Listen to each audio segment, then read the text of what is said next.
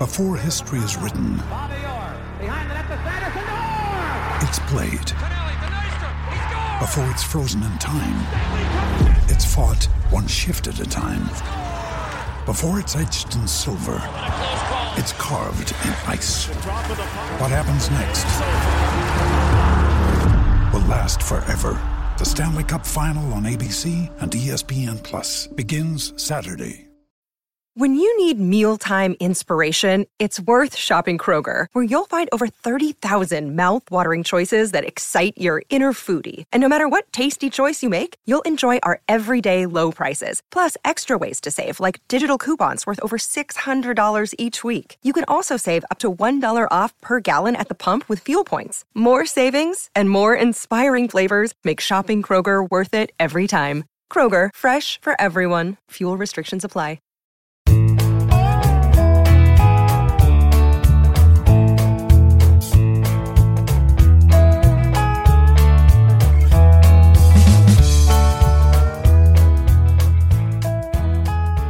It's Friday, November 5th, and you're tuned into the Cleveland Baseball Talk podcast. I'm Joe Noga, joined by Paul Hoynes.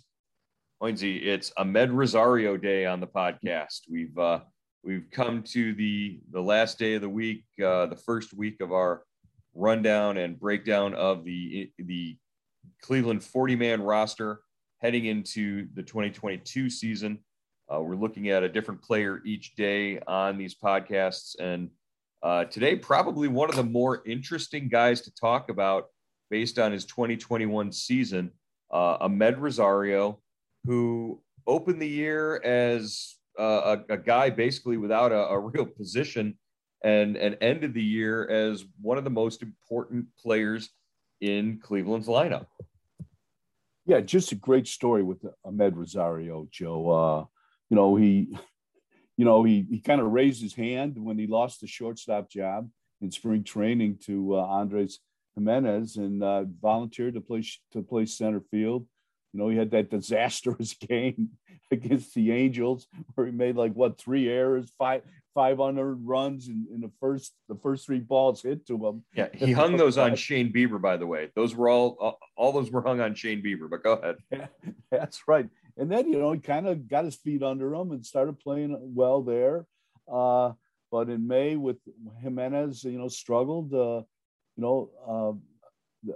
Francona made the move to put Rosario back at his natural position at shortstop, and the guy just took off, Joe. I mean, to me, he was one of the best stories in baseball, and especially and certainly, one of the good things that happened to the Guardians this past season. Yeah, that's the way he sort of turned things around after the first 2 months and really took off. You saw at the end of May when he settled in at the position. June and July, he really after the All-Star break is when the numbers got kind of ridiculous for him. The month of August for Amed Rosario was probably one of the better months that we've seen, individual months for an individual Indians player that we've seen in the last several years, dating back to Jason Kipnis in 2015 when he had that monster month of May. That's the comparisons there. Just numbers wise, a 282 batting average for Rosario, 11 home runs, 57 RBIs, 77 runs scored, and 13 stolen bases. I don't think he was thrown out stealing at all this year. Yeah, he went 13 for 13. Yeah. That's not bad too.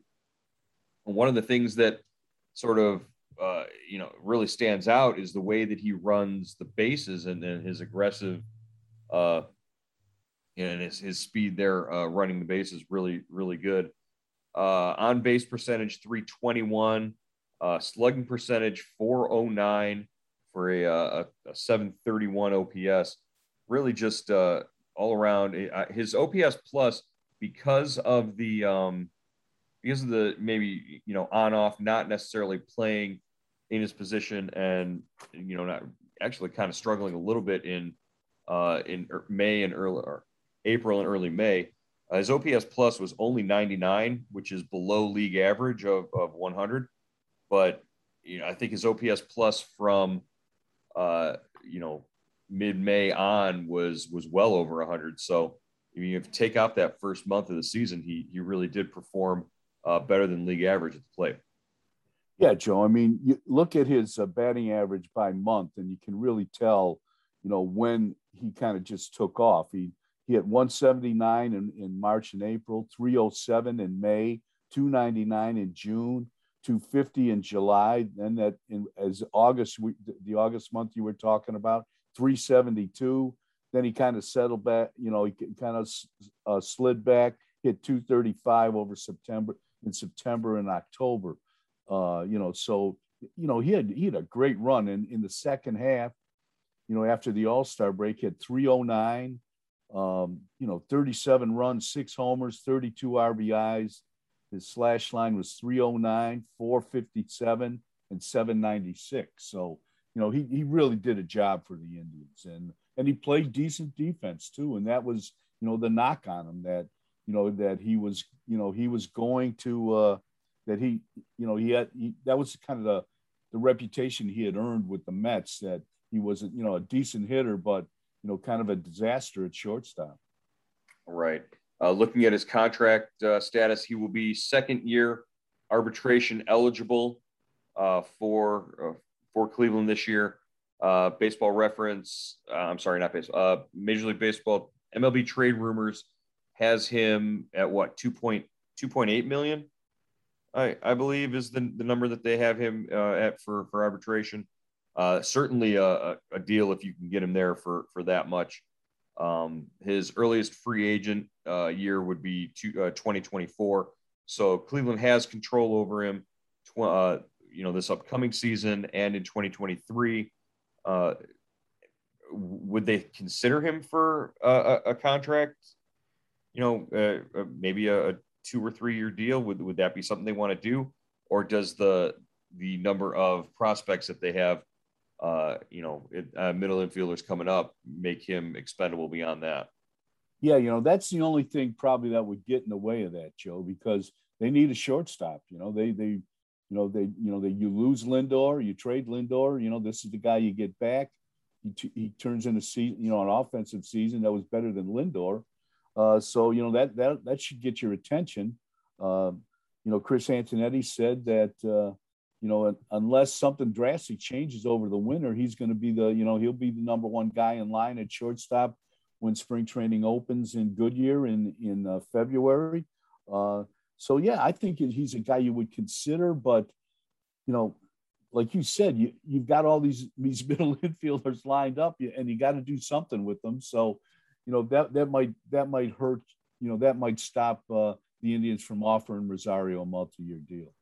Well, yeah, and then I look up and every other night I'm seeing Brian Rocchio in the Venezuelan Winter League right now. I think he's slugging something like 846 with 6 extra base hits over his first 7 games in the Venezuelan Winter League, and obviously that's not the major leagues, but that's a 20-year-old kid who's looks like he could be your future shortstop in the pipeline at some point.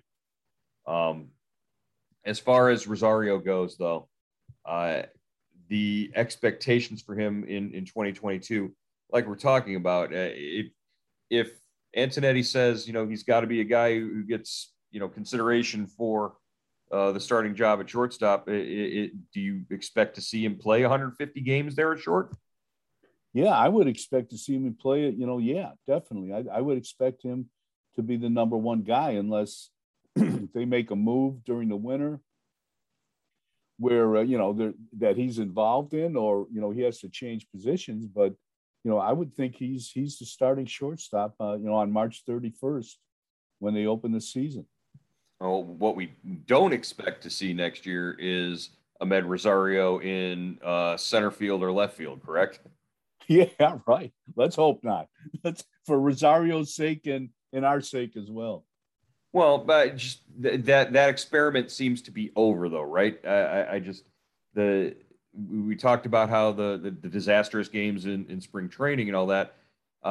Now would be the time, if they were thinking about making him, versatile and flexible and able to play that position. Now would be the time for them to be working on that, and it really doesn't sound like that's going to be the case.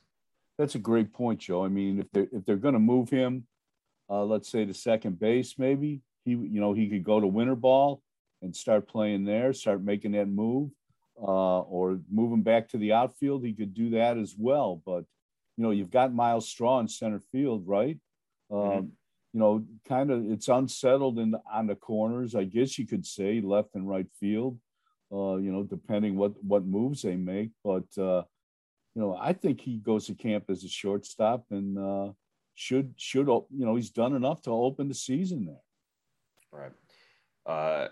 What does he do well? I guess we've sort of been over some of that, but the way that he fit in when they put him in that number 2 spot in the batting order, and eventually when Straw came in and solidified the leadoff spot, and really with Cesar Hernandez there throughout most of the season, and then when Straw came in and replaced him, when they had a solid leadoff guy, Rosario batting second, and Jose Ramirez behind him, Rosario saw more fastballs, and he killed fastballs this past season. That top 4 in the lineup really does seem pretty solid if he does come back and slots in there. Yeah, and the thing you like about Rosario is when he gets hot in the game, he stays hot. He had 6 4-hit games this past season. I mean, the guy was on fire. I mean, okay, he's not hitting the ball out of the park, but he's setting the table for Jose Ramirez and Franmil Reyes, and he's driving Miles Straw from first to third, or second to home. He's a good action player in that number 2 spot for sure. Yeah, it sort of reminded me, and there were times when I was feeling scenarios like the 95 season. Rosario could hit behind a runner who got on base. He was good at taking the ball to right field, and if Straw gets on base and steals second, Rosario moves him over to third base, and with a ground ball or a line drive to the right side, and Jose Ramirez brings him home with a ground out, a sac fly, or a line drive base hit. That was the formula back in '95 with Kenny Lofton, Omar Vizquel, and Carlos Baerga.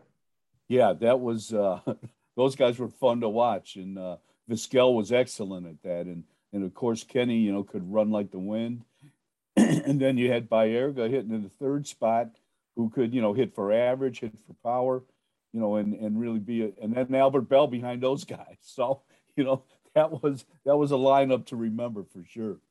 Right, and I'm not saying that this lineup is like that. I'm just saying there were echoes and feelings, and I could just sort of see, hey, that's how that used to work out back then, when those guys would perform that way, and it's still there. There's potential for that, and Rosario would be a key to that.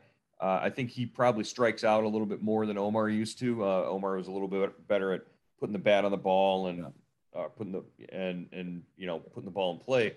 But again, Rosario will hit balls. I think his exit velocity and his ability to hit line drives was a lot better than anybody we had really seen in that number 2 hole up to that point. Yeah, and Rosario, he hit with runners in scoring position too, Joe. He had 317, for the season. So he was clutch too, and so that's important in that number 2 spot, and especially if the guys at the bottom of the order are getting on base, and and Straw too. Straw had had showed the ability to with a decent on base percentage. Where can Rosario improve? Obviously, a lot of that is going to come on the defensive side, and we got so used to seeing Lindor play shortstop for so long for Cleveland, and the routine plays became so easy to watch, and then he would turn in spectacular plays. Defense is an area where Rosario is constantly going to have to work to improve and to stay sharp. It's not like it comes natural to him like it did Lindor. Yeah, I think we saw him get a little better in the second half. I thought, he said he changed his stance, changed his setup. He got a little more upright, So, he was crouched down too low, and that kind of hurt his, his ability to go to his left and his right. So he stood up a little straighter. He's taller than most shortstops, to me at least. Compared to Lindor, he's tall. So I think that helped him. And, he's so athletic, Joe, that, I think he makes up for maybe a slow start or, a step in the wrong direction, that he can make up for that with his speed. The thing, offensively against right-handers, he only drew 19 walks last year. So I think, that's a place where he could improve, improve that on-base percentage, cut down on his strikeouts, and you try to get on base a little more. But, when he swings the bat, you like him swinging the bat, I guess. So, there's a kind of give and take there. But I think he could, at times, he's vulnerable to the strikeout. Right. And, that's, again, if the Guardians want to move forward and bring up a younger player, or, move forward with anything in the future in terms of where the position profiles, Rosario, what you've got with him. With a younger guy like a Rocchio or a Tyler Freeman or anybody else that you would bring along, you're going to get a lot of strikeouts for if you call up a young guy anyway. So why not just go with the guy who at least can hit 319 with runners in scoring position? Yeah, and that's part of his game, I think. Some guys just strike out, and but when you can compensate that with speed, the ability to make contact, to hit for average, there has to be a counterbalance. So you can live with that. But if a guy, if your shortstop is striking out, 120 times a year and hitting 220, he better be, a Gold Glove. He better have like a Gold Glove on each hand if he's going to be your everyday guy, and especially in this era of baseball. Right. You don't want the guy who can, drive in a run but cost you two. I think each game that would be, less than ideal. We've sort of alluded to this over the last, 10, 15 minutes here, but where he fits in the future. We've talked about the young guys that are in the pipeline behind him, but really, is there a chance that the Indians could be looking at, some sort of contract, maybe extension, buy up the last year of his arbitration eligibility, and maybe have options there, a team option at some point? I would think they'd kick the tires on this guy. Definitely. He's certainly, he's fit into the clubhouse well. He's fit into their, I think their culture, the Guardians culture. He showed the ability and the willingness to change positions when he didn't win. The shortstop job went to Jimenez in spring training. So, I think those all play into, the things the Guardians and the front office look for. The question, and does he want to? I think he's happy here. I think he seems to be, he's out of that bright spotlight in New York with the Mets, and that it looked like that kind of wore on him a little bit. And I'm sure Francisco Lindor is found that out this past season. That's not the easiest place to play. Maybe Cleveland, is the kind of place where Rosario wants to put down roots, and maybe the Indians, can look at that. But the big factor is, Joe, they've got a ton of middle infielders, and what are they going to do with these guys? I mean, that works as a counterbalance here. And do they trade these guys, or are they eventually all going to end up playing in the big leagues here in Cleveland? At one time, Rosario was regarded as a top prospect, not just in an organization, but in all of baseball. He was one of those guys. He was the way that they talked about Wander Franco for the last couple of years. He was that guy who was always coming, who would be, the savior of the Mets franchise or whatever. And at times he did perform that way early on, but I think they just sort of lost patience with him. Shocking, the Mets losing patience with a player or something, here in Cleveland, where sort of you're coming in behind the guy who was the man, and those expectations weren't as sort of directly on him. maybe he did feel a little more relaxed and plus don't discount and don't discredit. He's playing in a clubhouse full of Dominican players. You got Ramirez, you've got Franmil Reyes and Emmanuel Clase. These are all, his countrymen. These are people he's very comfortable around. And Cleveland does a really good job of accommodating their Latin players. I can absolutely see why he would be more comfortable here than in New York. But, that's just because I hate everything about New York. Whatever. I would not be opposed to seeing some sort of Amed Rosario contract come through. But again, we don't know what the financial situation is. They said they want to increase their spending and their payroll. Maybe this is one way. They said investing internally. Maybe this is one way that they invest in that is throw a little money Amed Rosario's way. It's certainly not the way that everybody would expect or want them to, right? You want to see a Jose Ramirez extension or a Shane Bieber extension. I'll take an Amed Rosario extension. That it doesn't, move the needle for me, but it's something.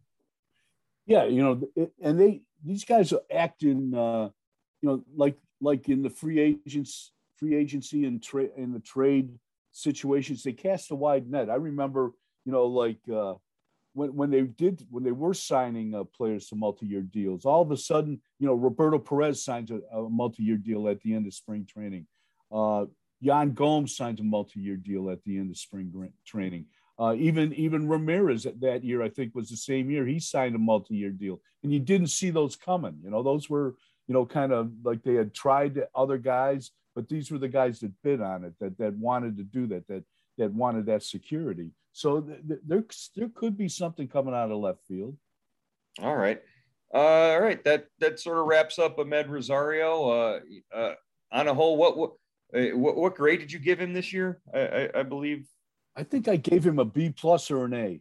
Close B+ to an A or a B+. Well, we've already established that that Paul Hoynes, as opposed to the other educators in his family, would be the easiest grader of all time. But I would say a high B would be a good call for Rosario based on what he could have potentially been this past year. Looking forward to that. All right, we will check in again next week. We'll do another week-long series of looks at players on Cleveland's 40-man roster heading into the 2022 season. Hoynesy, we'll talk to you then. All right, Joe.